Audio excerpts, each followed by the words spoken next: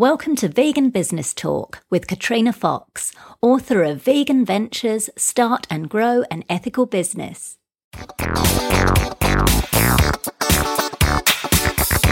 Hello and welcome to episode 11 of Vegan Business Talk. I'm Katrina Fox, journalist, media trainer and editor of veganbusinessmedia.com, the multimedia blog providing success tips for vegan business owners and entrepreneurs. In this episode, I interviewed JL Fields, vegan lifestyle coach and educator, food for life instructor, co-creator of real-world vegan meal plans, kitchen coach, personal chef, career coach, and corporate consultant offering wellness training, brand representation, and strategic planning services. JL runs the popular blog JL Goes Vegan, and she's the host of the Easy Vegan with JL Fields show on KCMJ, which is Colorado Springs Community Radio. She's the author of the book Vegan Pressure Cooking and co-author of Vegan for Her. JL's a graduate of Victoria Moran's Main Street Vegan Academy, and in fact she's now on the teaching faculty. So she's got a very diverse range of offerings in her business. This is another audio interview that I did for my book, Vegan Ventures, Start and Grow an Ethical Business. Now, JL's story is an inspiring one because she spent many years working in the not-for-profit sector before deciding to make a sea change in middle age. And this is important because we often hear about people starting businesses when they're younger, in their 20s and 30s. And JL's a great example of how it's possible to create a business based on your passions at any age. In this interview, JL talks about how she gets her local media to give her free publicity on a regular basis, the importance of being flexible in your business offerings and utilising skills and contacts you've built up over your professional life, how taking a stand and speaking out about what she believes in helped grow her profile and her business. That's a particularly important one because I think a lot of business owners think, oh, well, I'm in business now, I can't be too political or I can't speak out about this, that or the other, when in fact it's the opposite, and JL's a really good example of that, and much more. Here's the interview with JL Fields. In terms of running a vegan business, and there's a lot of, or one of the things that some of the small business owners are saying is that, they're not only got to kind of run their business and be in their business, and there's all the admin and stuff. Now we've got the added extra of, social media platforms, and a lot of them can feel a bit of overwhelm. And I'm just kind of interested to get your take on that, on how you personally deal with that overwhelm, and what advice you might give to other business owners. That's a great question. Well, so, I think it's important to make sure, my business is service oriented, right? So it's not like I'm walking into a store or a place that has to be open from this time to this time. I'm providing services, and that's what my small business is. And so truthfully, social media is why I have a good business, because before I started my business, I started writing my website, and then I started to build a social media following. So truthfully, I think a lot of what I enjoy social media. And when like today I posted a picture of my vegan cowboy boots that I was wearing. And it actually serves my business. One, the people who follow me, they're like, oh, cool, she has vegan cowboy boots. But for somebody else who's like, I could never go vegan, and they're like, oh, wait, she's wearing vegan cowboy boots. Who is she? And then they click through and they come to my website, and then they see that they can get vegan lifestyle coaching from me. So for me, I don't see social media as extra. I see social media as inherently a part of what I do, because it's how people actually know someone. I just had a networking meeting with someone, and she said, I've never met someone so transparent, because I just say what I think, and so like I have real strong opinions. I have opinions that not all vegans are skinny. Social media is great because you get to be who you are and you can be transparent. And so I am of the opinion that vegans are not all skinny, nor do they all have to be skinny in order to be a good vegan. And the reason, so I'm very opinionated about that. On my website, and I have a second blog called Stop Chasing Skinny. But what's great about that is, from a business perspective, I've had people reach out to me for individual coaching who say, I want to work with you because I know my doctor tells me I need to lose some weight, but you're not going to try to make me skinny. You just want me to be healthy. And so they wouldn't know that if not for social media. They wouldn't know that if I didn't go on a rant on Twitter to say, oh, great, another organization is telling us if we're not skinny, we're not good vegans. And so, so I think social media is so important. And like I said, because I do services, I imagine it might be different if I had to go open a store every morning or be there for 8 hours or whatever other kinds of businesses are doing. But for me, it's like breathing. It's not only do I not consider it burdensome, I find it complementary to my work. Fantastic. So you're kind of not really having the challenge of overwhelm in terms of things that you do in your business. Awesome. No, not around social media. No. All right, got it. Cool. Okay, fair enough. That's great. So in terms of how much time per week do you spend doing what we call working on your business rather than in it? So rather than, as opposed to just doing the coaching or the speaking or the admin and all that stuff, but actually working on it and, taking that step back and strategizing, coming up with new ways to promote or coming up with new ideas for your business.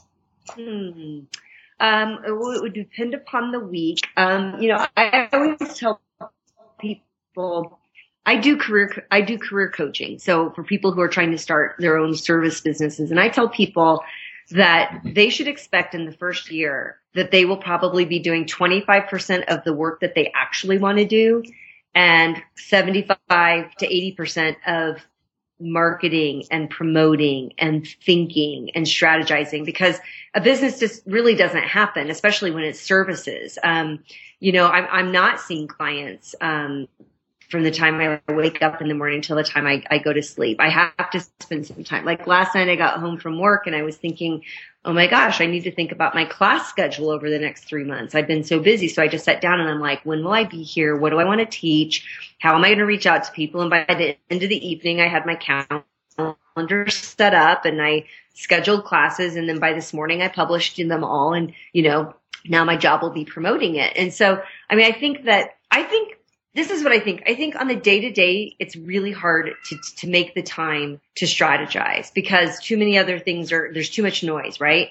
Which is why I go to so many conferences and I go to workshops because they give you that space. Sometimes I find that I'll go to a conference where I'm not hearing anything new, but I'm sitting around 200 other people in the same room and we're hearing the same thought. And what I'm doing is I'm thinking about how this applies to my business and like, how can I promote it and how can I get the word out? And so I think that on a day-to-day basis, it's kind of hard to prioritize and to schedule that sort of visioning time, but that I am really good about scheduling networking and conference time because I know that those will be the slots of time that I get to think more strategically about how I'm moving forward. Fantastic. Yes, you're almost taking yourself away from the business altogether to focus on that. That's cool. I like that. It's a great idea. What were the key because I know you've had the corporate career, still got that. When you literally went into the vegan lifestyle coaching, I guess that was a fairly new thing. So what were your major challenges when you set that side of your business up? Well, yeah. So actually, my professional career for 25 years, I worked in the nonprofit sector. So I worked for social service agencies and institutions of higher education. So I did a lot of fundraising. And when I stopped and started my business, it was from scratch. And so I was going through Victoria's training and was going to become a vegan lifestyle coach. And I was just sure that as soon as I put it up on my website, I'd been blogging, I guess at the time for maybe 3 years, that I would have all of these clients. And that just did not happen. And so instead, what I did was like, okay, well, what have I figured out that I know? Like how do I message simple ways to eat vegan? I'm not a trained chef. I'm a home cook. I started to find other ways to do what I wanted to do with individuals. So I started setting up public classes. I started reaching out to companies that might need someone to write some language for them around addressing a plant-based audience. And so all of those things all started kind of coming together at the same time. So what I'm trying to make the distinction is I wasn't a corporate consultant and then I became a vegan lifestyle coach. That wasn't the case at all. I worked for a college. I'd been working for 25 years for institutions, and I quit my job and I started my business, and I didn't really know what my business was going to be.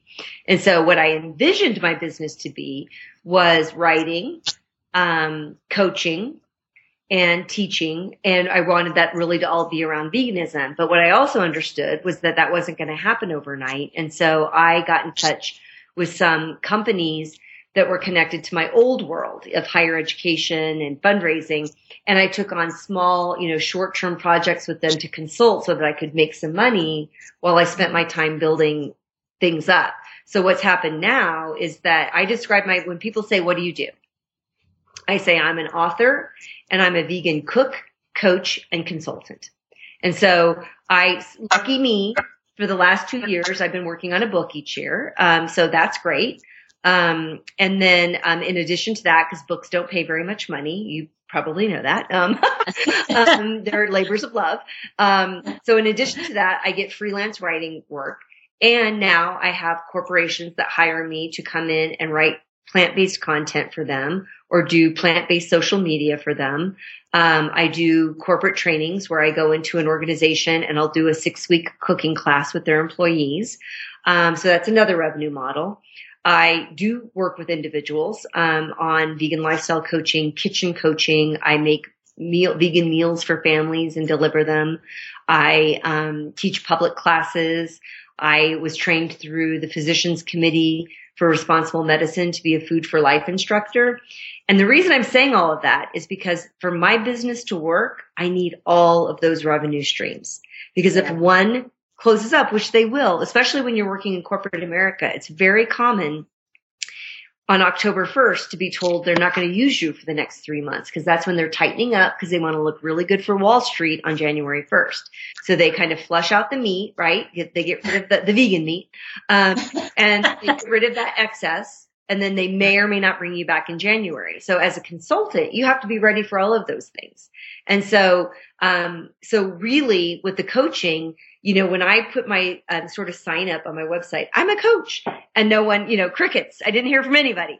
The thing I did was I was being interviewed. I relocated from New York to Colorado and was new in town and had met the food editor of our local paper in Colorado Springs. And she was writing a story on veganism. So she interviewed me. And I realized that this was like in February of 2013.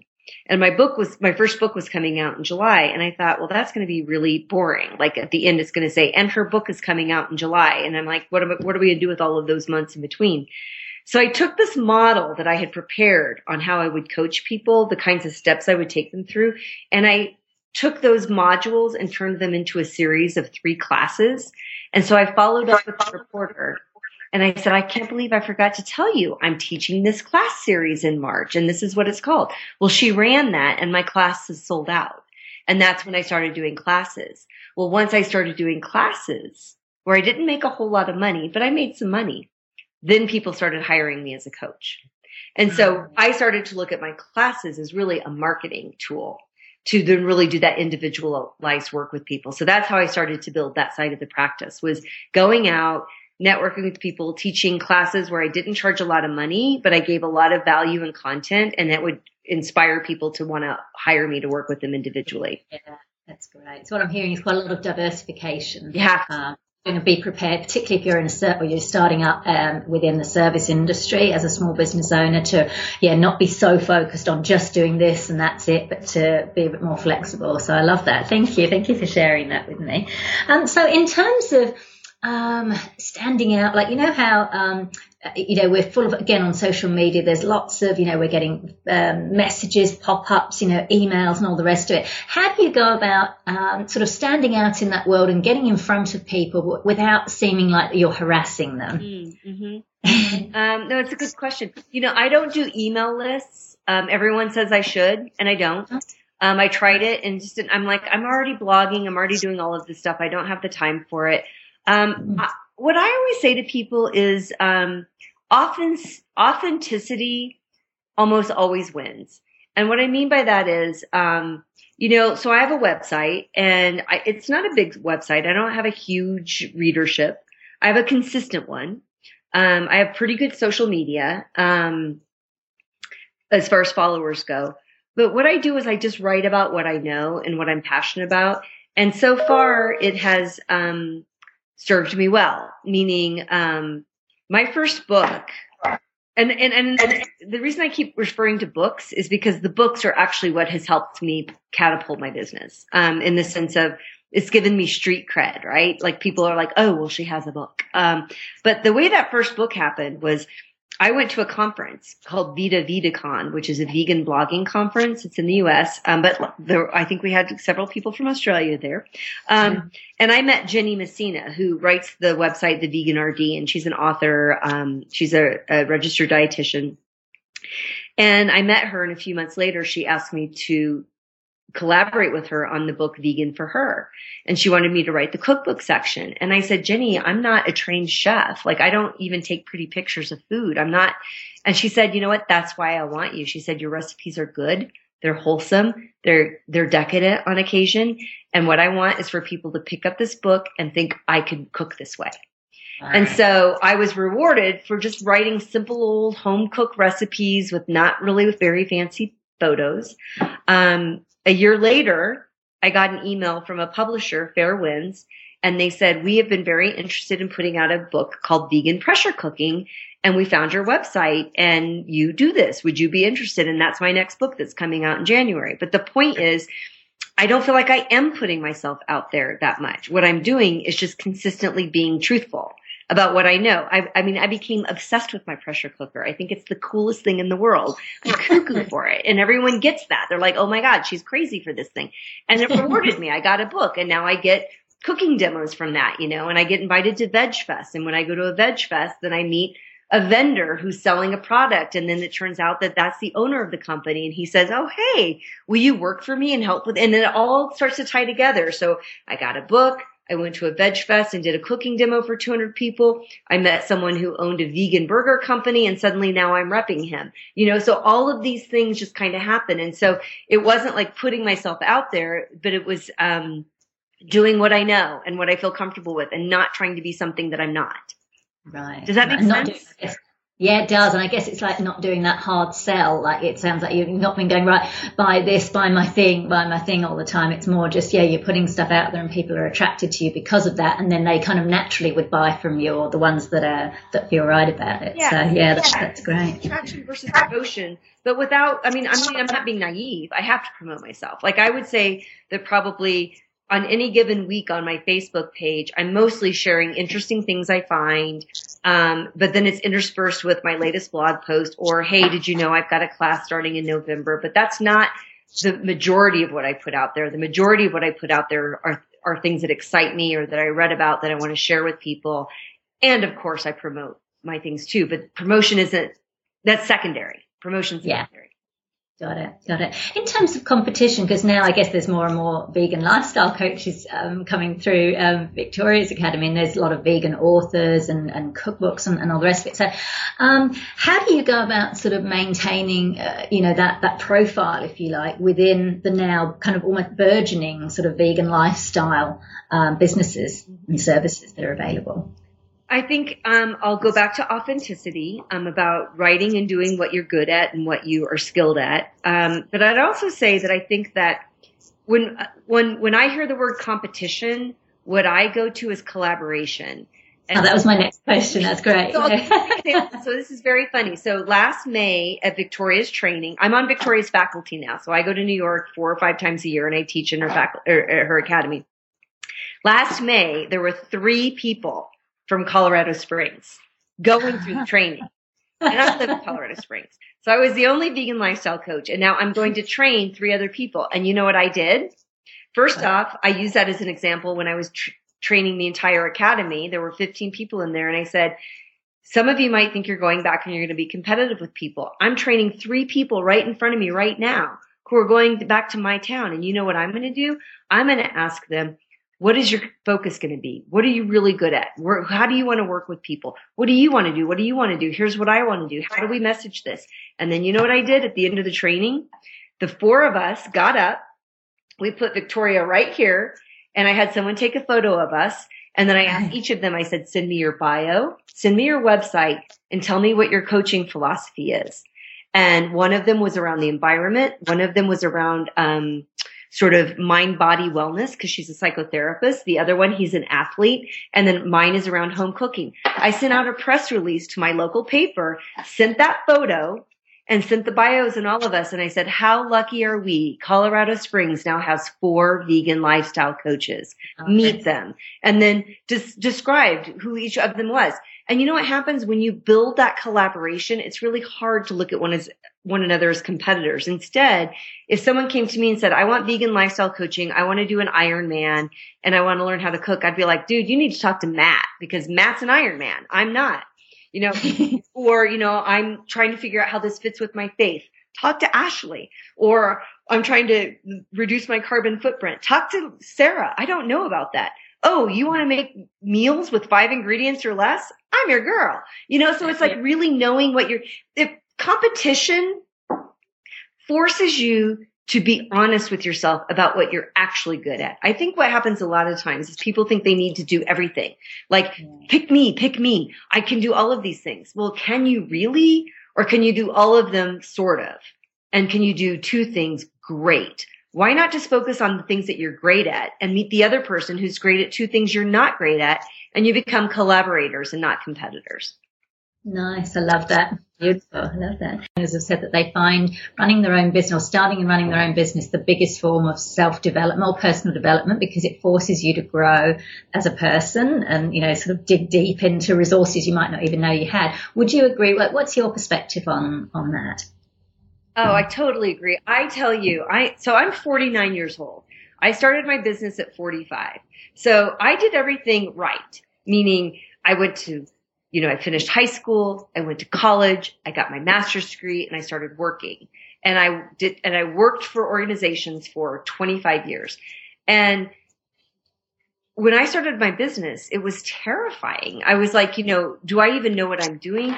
And what I learned was I'm actually really entrepreneurial. I had no idea.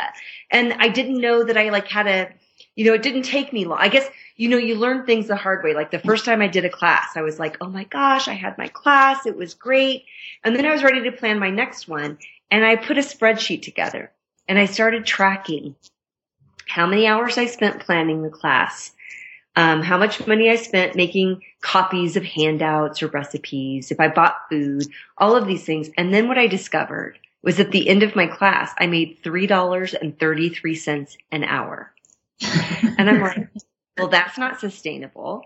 And so, but what it helped me from the business perspective was like, well, sometimes that might be okay. If I teach a class and only make $3 an hour, but 15 people went through it, and now I've got my established curricula, because, designing is one thing, and now I can do it in my sleep, right? I just need to show up and do it. But if that translates into 2 clients that hire me for multiple sessions, it's marketing money. It's totally worth it. And so I didn't know I had that kind of brain. I didn't know I could think like that. And so, yeah. And I can't imagine working for somebody else again, because I really like the independence. I like being nimble. I like, if someone comes to me and says, can you do this for me? And I can say, well, you know what? I got to be honest with you. I've never done that before. I think I could, but since I haven't done it, I'm not going to charge you as much as I would normally charge. I want you to be flexible with me and understand I might make some mistakes, and let's see how this goes. Well, then suddenly I'm doing something I never knew I could do before. And so this whole entrepreneurial way, I find it invigorating, because I think a lot of people my age going, 50 and then will be going 60 kind of think they're coming to the end of their professional career.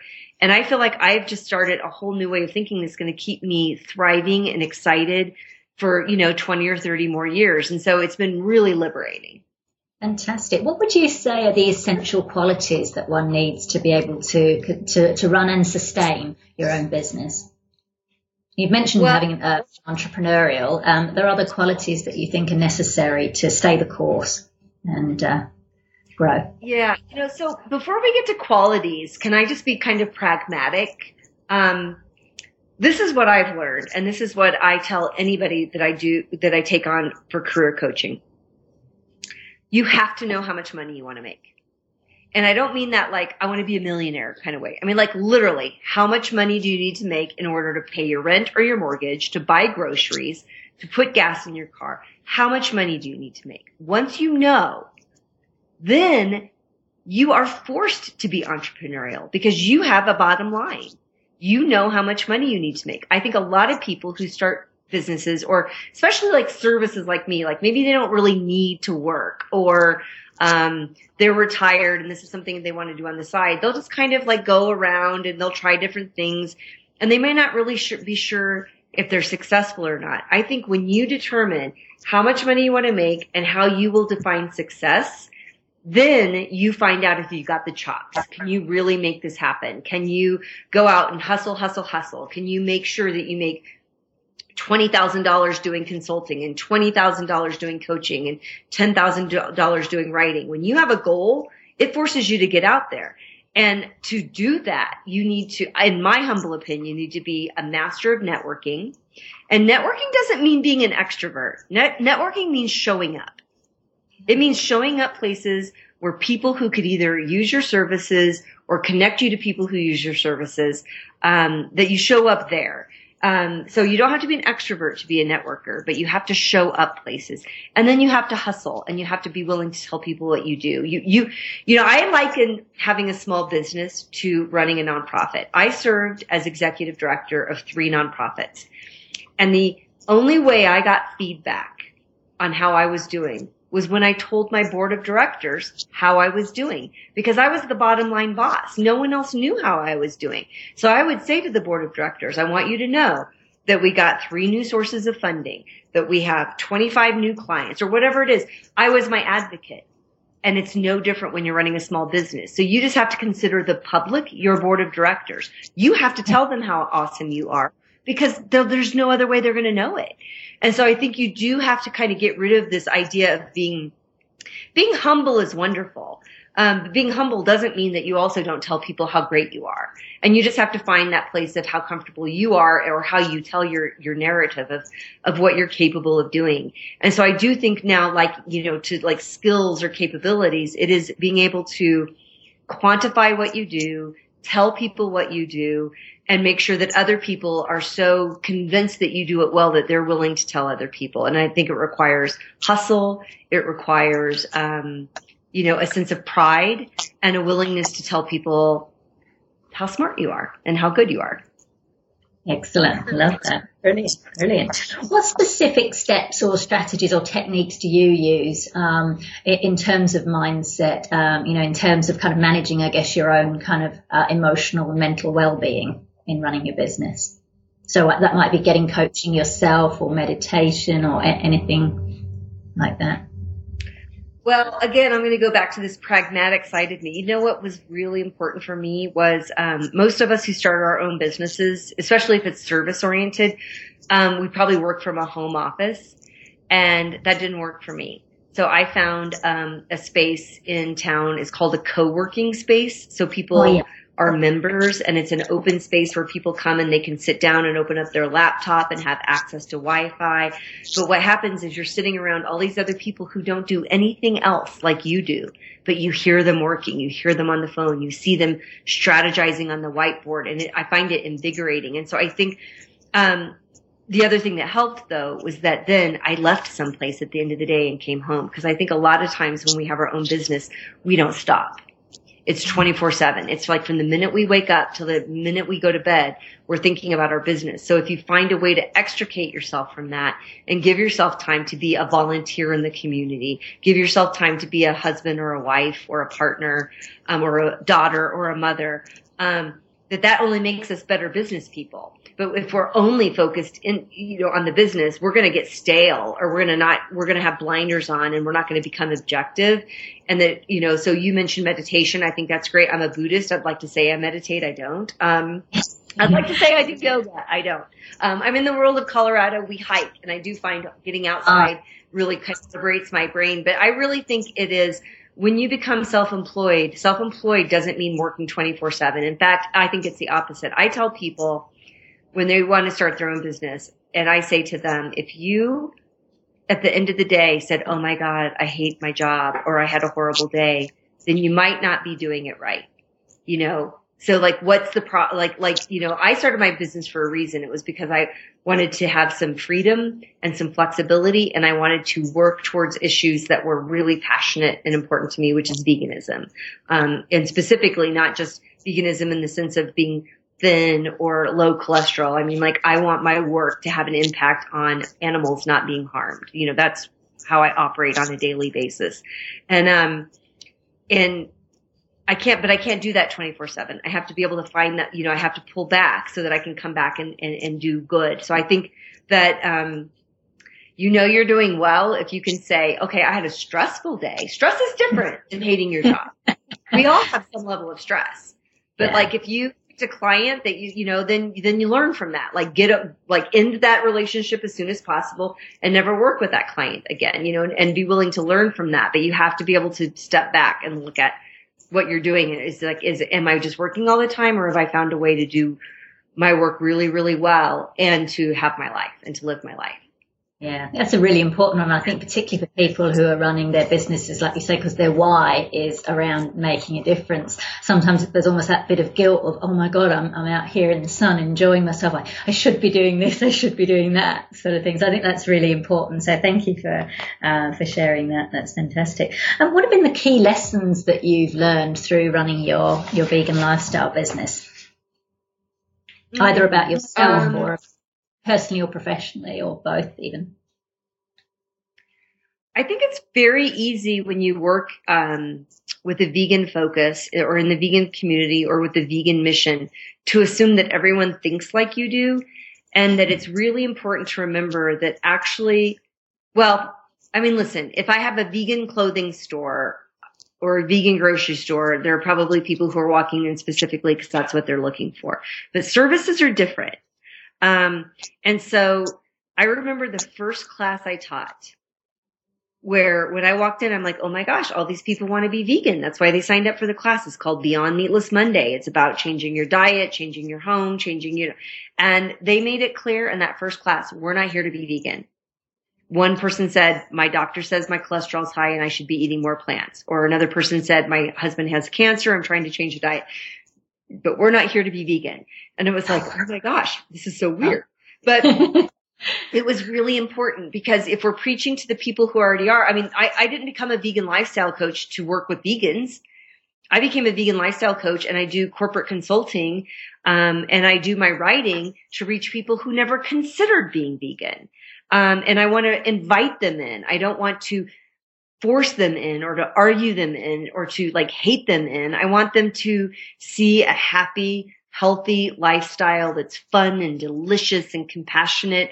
And so the key lesson for me is to not assume that everyone thinks that I think that everyone thinks the way I think. In fact, I need to assume that they don't, and that I need to then approach them in the way that I would have wanted to be approached before I was vegan, which is I'm not there yet. So how can I do that in a kind and compassionate way? And I think for me, that has helped with everything, my writing, my corporate consulting, and my coaching, is that I don't make assumptions, and I don't feel like a failure if at the end of it they didn't become vegan. If someone went through one of my classes or worked with me for 3 months and they're eating fewer animals, I win. Nice. So that's my approach. Okay. I love that. And you mentioned, as someone who does career coaching, what do you think are some of the mistakes that aspiring business owners make when they're jumping from employed to setting up their own business? Because it's quite a jump. So what do they need to take into account, and what are some of the mistakes they make? I think the biggest mistakes are no goals and essentially no business plan. That I think a lot of people, especially in the vegan world, they kind of romanticize, like, I'm going to be a vegan chef. I'm going to be a personal home cook.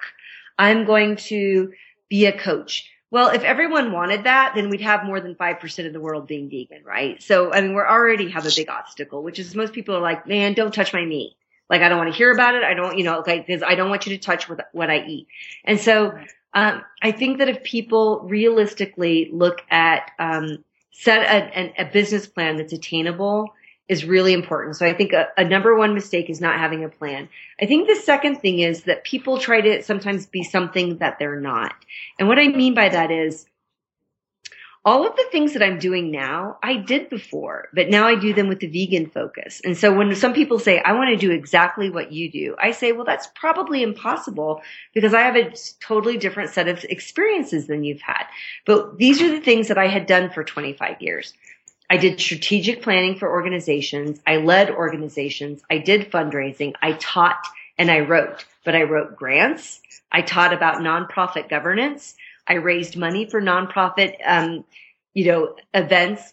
And so, but those skills transferred. So now I write, but I don't write grants anymore. I write cookbooks or I write web content. I don't teach about governance anymore. I teach about how at the age of 45, I taught myself how to cook vegan. I do strategic planning, but not for nonprofits any longer. Now I work for brands who are like, okay, in the next year, how can I increase the number of vegans who use my product and how do I reach them? So I didn't invent new skills. These were skills I had that I was good at and that I enjoyed, and I transferred them into a vegan business. And so when I work with my clients, the very first session is always focusing on what are you good at, what are you experienced at, and what do you want to do on a day-to-day basis. Once we've identified those, what they came in thinking their business was going to be might end up looking very, very different. Because it's like, okay, so you don't really like talking to people, then why are you going to be out in a restaurant? So what can you do in which you don't have to talk about to people, but you can still do it because you're good at it and you can still have an impact. So I think that, I think the second obstacle is trying to be something that we're not, which isn't to say we can't change, because then that goes into the third thing. I think people limit themselves.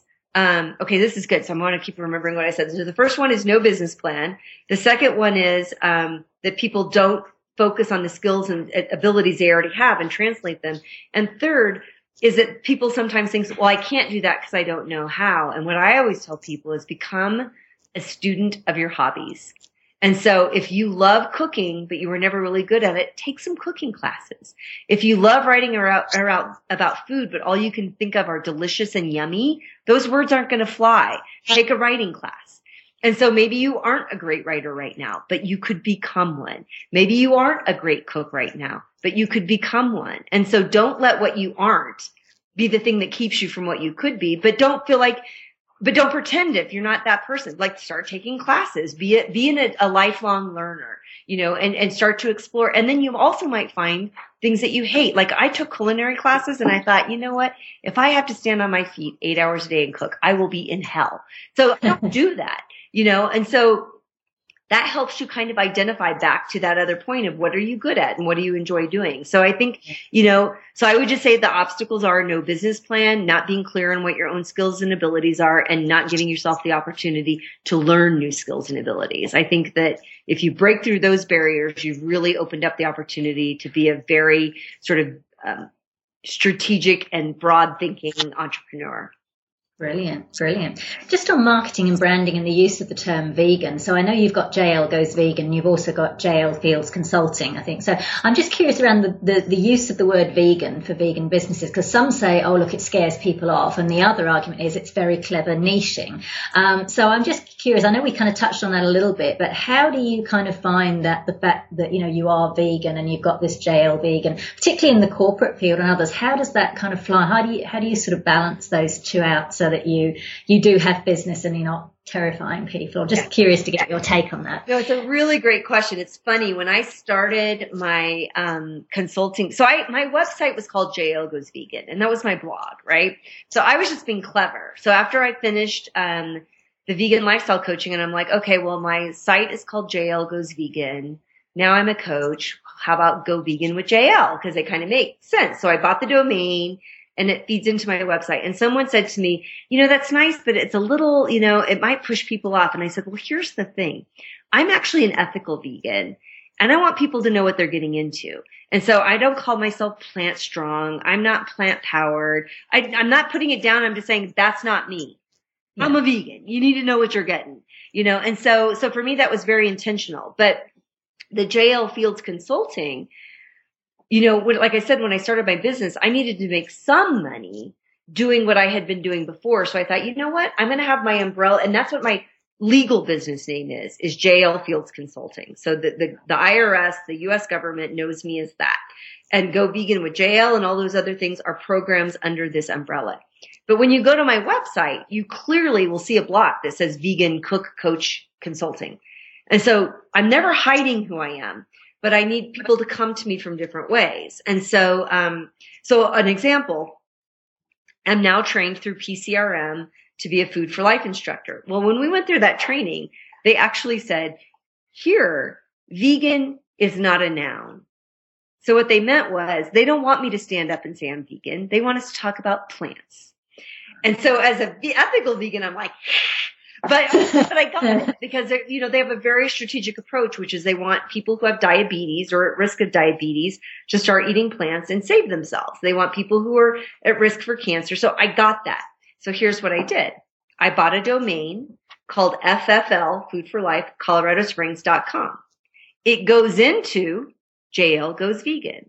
So I can hand out a business card and it says Food for Life, says my name, gives a website, but they're still going to know what they get. So my point is, no matter how so I have to think strategically, like when I'm meeting someone, what card is going to be the thing that invites them to continue a conversation with me?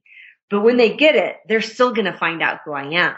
But I might have softened the blow a little bit or whatever. But from the vegan lifestyle coaching, I never considered not calling myself straight out vegan because there are lots of people, like if someone wants to be plant strong, there are other people who will work with them and that's great, so it's like, it just goes back to the niche we were talking about.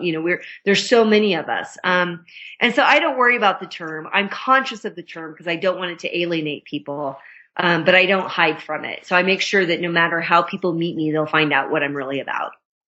Got it. Nice. I like that. You mentioned that you'd sent a press release earlier, which was very ingenious. So you obviously see the value of and use media as a part of your PR strategy. Tell me a little bit more about that. So that's one great example that you shared earlier. Have you had any other success and experience in getting that? Yeah. It's funny. We have a private Facebook group for Victoria's alumni. And I'll share stories that get written and I have a hashtag and my hashtag is local media matters because we all get so caught up in the website, in the Twitter handle, in the this or the that. But if you're doing something super, super micro in your tiny little town, it doesn't matter that you have 14,000 followers on Twitter. Who knows you in Colorado Springs? You know how they know me? Through the media. So I send out press releases for everything. And I don't get everything covered, but you know what does happen? I send out these press releases and then I get an email from the editor of our local independent paper that says, hey, we're doing our 2014 things to do in Colorado Springs. Can we hire you to write an article on what to do in Colorado Springs if you're a vegan? So I keep sending those press releases out and then I get a freelance gig out of it. I send those press releases out and then Teresa Farney, who's the food editor of our daily newspaper, a very conservative daily newspaper called the Gazette, quotes me when she's writing about ancient grains. And she writes, I talk about why grains are important on a vegan diet. And so those press releases often get me used as a resource and a source, not promoting necessarily what I do. And then truthfully, I write a monthly dining review for that very conservative daily newspaper. I write a once a month vegan restaurant review. So They brought me on because I send press releases out all the time. And then my PCRM training, I'm doing my first cancer prevention class and I send out press releases. And last week, the Gazette did a huge story on it and the Colorado Springs Business Journal did a story on it. And this goes out to employers. And so I know that I keep, I'm able to do my classes and then I keep getting hired to do things because I let the local press know who I am and what I'm about and what I know. It's essential. And you do that yourself, which is great. So you're not needing to, spend money on it. It's so simple. People think it's so complicated. I have one template for a press release and it says the date, the contact, and then I just changed the title. I changed the 3 paragraphs in the middle. And I have my about section and I have the same list of people I send it out to every time. And I do calendar listings. I go to my 2 newspapers online And anytime I'm having a class, you can list them for free. And you know what? I have people who show up and I say, oh, I don't have you on the RSVP list. And they said, oh, I saw it in the Gazette yesterday. Great.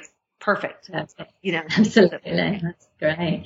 What about social media? So I know you've kind of touched on this actually already. So for you, is it which particular social media platforms are you most active on and that you find most successful for your business? My biggest following and probably my biggest engagement is Twitter and Facebook. I have almost 14,000 followers on Twitter now, which are pretty engaged. Twitter, you get a lot of people who don't really know who they are, but, and Facebook, so I don't have huge, I think I have maybe 6,700 fans on my Facebook page, but I was just looking at it last night and, I've only lived in Colorado for 2 years, but my biggest city is Colorado Springs as far as my followers. So I was able, because I make a point to tag it, if it's something about Colorado Springs, I'll say, hey, Colorado Springs vegans, check this out. And then that gets shared. And I do pay to boost some of my ads. So if I have a class coming up, I'll do the $30 and I'll target, 25-mile radius of Colorado Springs. And, I think that's helped my reach. And so I don't really know if social media helps me as far as put butts in the seat for a class, but it does help with me being a known presence. And I think ultimately that helps down the road. Yeah, so it's the brand building and awareness, engaging with that. Yeah, for sure. Great. So final 2 questions. Actually, you don't do that. I just remember you said you don't send email lists out, do you? So you don't use. Okay, that's that one done then. What other technology tools or apps do you find essential in running your business? Okay. Well, my website is my platform. I have a WordPress blog that I've kind of turned into. I consider it my portfolio now. I tell people. Someone in a small, I'm in a part of a small group of women who are vegan business women. They're 8 of us and we just kind of, email each other for advice. And someone said, how are you promoting your blog post? And I said, what? Honestly, I kind of quit promoting my blog post. My blog is never going to be really big, but it's my online portfolio. So when someone Googles something vegan Colorado Springs, I'm going to come up. So, for me, blogging is an important tool. Something we haven't talked about, and so it's not really a tool, but I think it's something that's important, is I am now the lead organizer of the Colorado Springs Vegan and Vegetarian Meetup. And so what's happened is when I took it over, we had about 400 members, and now we're almost at 700. We're 10 away from 700 members. And so I coordinate a lot of volunteer activities. But then I also promote my own business on that. And so that's an app, because there's an app for Meetup on the iPhone. And so I really stay in touch with what's happening with meetups, because that builds local macro community, micro community. So I think that's important. I'm just trying to think from, I always say that I've never met a spreadsheet that I didn't love. I need to know. That's a great quote. It's true. I just love it for everything. Packing, vacation. But you know what? Spreadsheets keep me honest with myself. I don't say, oh my God, that class was such a huge success. Look at all these people that came. I always have to look at, what did I spend? How much time did I spend? And it keeps me honest and focused, and it inspires me to get out and get more people there so that my time is worth it when I'm spending time putting a class together or doing a corporate training or doing social media for a client. And so I think any kind of application that will help people be organized and be truthful. Oh, timecamp.com. I'm not promoting them. I don't even know them. I pay $10 a month for a program called timecamp.com. And that's how I track all of my time on my projects. You can put a client, and then you could put 6 different things you do for a client. Or when I have a consulting client, an individual, I put that person's name, and then I categorize sub projects like, advanced prep work, or time on the phone with them, time that I was emailing with them, time that I put summaries together or meal plans together, because I want to know how much time. So if I tell you that our hour together is going to cost $65 an hour, so one person might say, oh, she makes $65 an hour. Because before we even got on the phone, you sent me a list of what you want to work on. I looked at that. I came up with an agenda. So I probably spent 40 minutes on it. Then I was on the phone with you. And then you identified 3 areas in which you needed resources. So when we got off the phone, I researched those areas. I put those resources together and I emailed you and I sent it to you. So now I probably spent 3 hours with you. So I didn't make $65 an hour.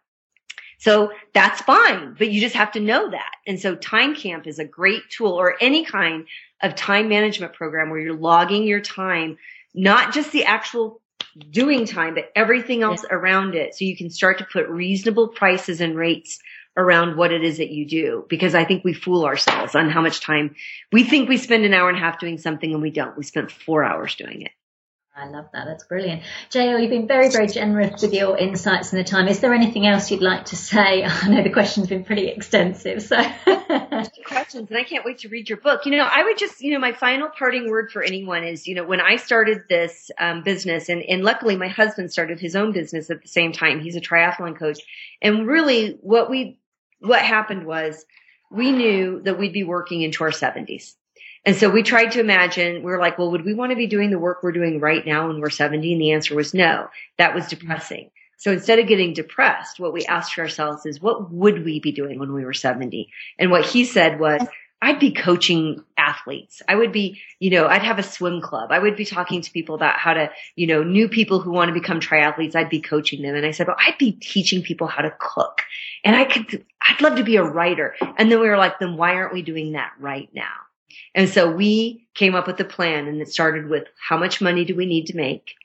Do we need to change our budget and change the way we live to bring that amount down so that we don't have to kill ourselves when we start our business? And then it helped us become focused on what is our plan and how much money do we need to make. And so all of that was connected to what we call professionalizing our passion. We just were like, okay, these are things we're passionate about.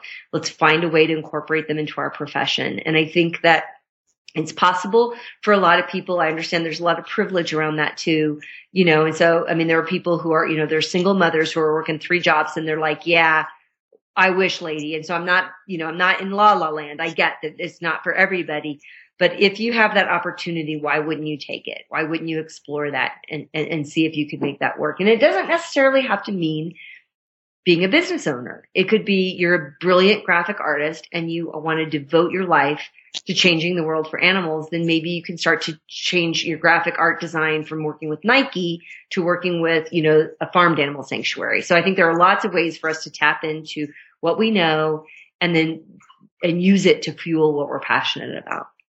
Just on that, when you've started up, so do you think it's important for business owners to have some kind of capital to get their business going, whether that's, they've left a job and they've got a bit of a nest egg saved up, or, getting investors in, or, some way of actually, having a certain amount of capital? Because some business owners I've spoken to said that was their most difficult challenge in the beginning, was they had a little bit of money, but they didn't have enough, or they didn't realize it would go so quickly, or that they just didn't have any and they had to kind of bootstrap a lot. Yeah, that's a great question. I think that investors are going to be important for a product or something where they're actually going to get a return. Services, they're not going to get a return. I could have never gotten investors to do what I'm doing, right? So that's why I actually really, like, when I described when I started, I still did some consulting on the fundraising side of things. So I just didn't work for somebody else. I got that, what I called an anchor client on what I used to do so that I could build my practice on the other side. But I work with a lot of people who have full-time jobs, and I think they've romanticized the idea of working with other people and helping them go vegan and think that could be a full-time job. Listen, my full-time job is not coaching. It's not. I wouldn't survive. Yeah. Like, I had to find other ways and other things I was passionate about around veganism that could make all of this work. And so for a lot of people, what I would simply suggest is if there's something that you really feel like I could make a go of this, first off, become good at it. And that means like taking classes at night or taking classes on the weekend and learn how to be that chef or learn how to be a coach. And then see if you can get some clients and start working with them. And once you start to get enough clients where you could see that happening, then you could start to make some moves. I have a friend right now who he would love to do what I do, but he also has a really good job. And I'm like, why don't you go to them and ask them if you can work part-time? The worst they can do is say no. But if they say yes, then one, your salary was just reduced by 50%. So you need to get out there and hustle and make the other part work, but you still have a cushion, And so I think that, whatever it is, I mean, Dave and I, we didn't even really have a serious savings plan, but at the time that I started my business, he was still gainfully employed, full-time work in New York. And so he was doing that, and I started my business, and I was able to get a client, and then he was able to leave his job. But I had a big client that could cover things for a while. And, and then he has, he was in corporate America. So he had, compensation when he left. And so you just have to think about what's your reality. And I think being realistic, would you be able to still live the life you're living 6 months from now? And if the answer is no, don't rush into it. What do because you're not going to be good for anybody if you don't have a roof over your head and you're not eating, right? So I think that you want to go in with a plan, but it doesn't necessarily mean huge investors, and it doesn't necessarily mean a huge savings plan, but it definitely means a reality check. Are you really thinking this through? If the worst case scenario happened where no one hired you, how long could you live without bringing any money in? And if the answer is I couldn't go 1 month, then that's probably not the time to start a business. So that was JL Fields, vegan lifestyle coach, consultant and author. You can find out more about JL at jlgoesvegan.com. And that link is on the show notes page at veganbusinessmedia.com/podcasts. Now for our Vegan Business News Roundup. So the big news this week is the launch of the Plant-Based Foods Association. This is a new trade body that represents the interests of the makers of protein made from non-meat sources. The launch was announced in the New York Times. It's founded by lawyer Michelle Simon, and the association already has on board 23 companies, including big players such as Tofurky and well-known names including Miyoko Shinner from Miyoko's Kitchen. Also, Elizabeth Kucinich, wife of the former congressman and presidential candidate Dennis Kucinich, will represent the Plant-Based Foods Association in Washington. So this is really, really exciting news. As the New York Times noted, the trade associations representing the animal agriculture industries wield a lot of power in Washington. Now they've got company, and it's major progress. And I'm so delighted to know that vegan voices are finally getting a seat at the table. So I'll very much be watching this one with interest. Holy Vegan Kitchen and Bar is set to open in Florida. What a clever name that is. It's spelt Holy, H-O-L-I. I really love the play on words. According to the New Miami Times, the eatery is owned by 2 vegan couples and will offer fast, casual food that will take a holistic approach, of course, and nourish the body, mind and soul, serving breakfast, lunch and dinner. While they're kicking off this first spot in North Miami, the aim is to open branches in other cities. Now, talking of eateries open in other cities, the hugely successful and popular New York restaurant By Chloe is opening in LA, reports LA Eater. Chef Chloe Coscarelli's offerings will soon be available in 365 by Whole Foods grocery store concept, which is a scaled-down version of Whole Foods Market in Silver Lake. According to LA Eater, customers will have the option of a dine-in experience as well as eating within the Whole Foods Market area plus takeout. So it seems Silver Lake's really getting in on the vegan act, as Moby's restaurant Little Pine is not too far away. Fantastic. Musician Hayley Williams from the band Paramore is launching a new hair dye, and it's vegan, reports Bustle. The brand, which is called Good Dye Young, and that's D-Y-E, again, another fabulous play on words. Good Dye Young has been in the works for the past 4 years and is Williams' first business outside her band. And if the pictures are anything to go by, the brand will offer vegans the chance to dye their hair all kinds of bright colours. Williams is pictured on Instagram with vibrant yellow hair.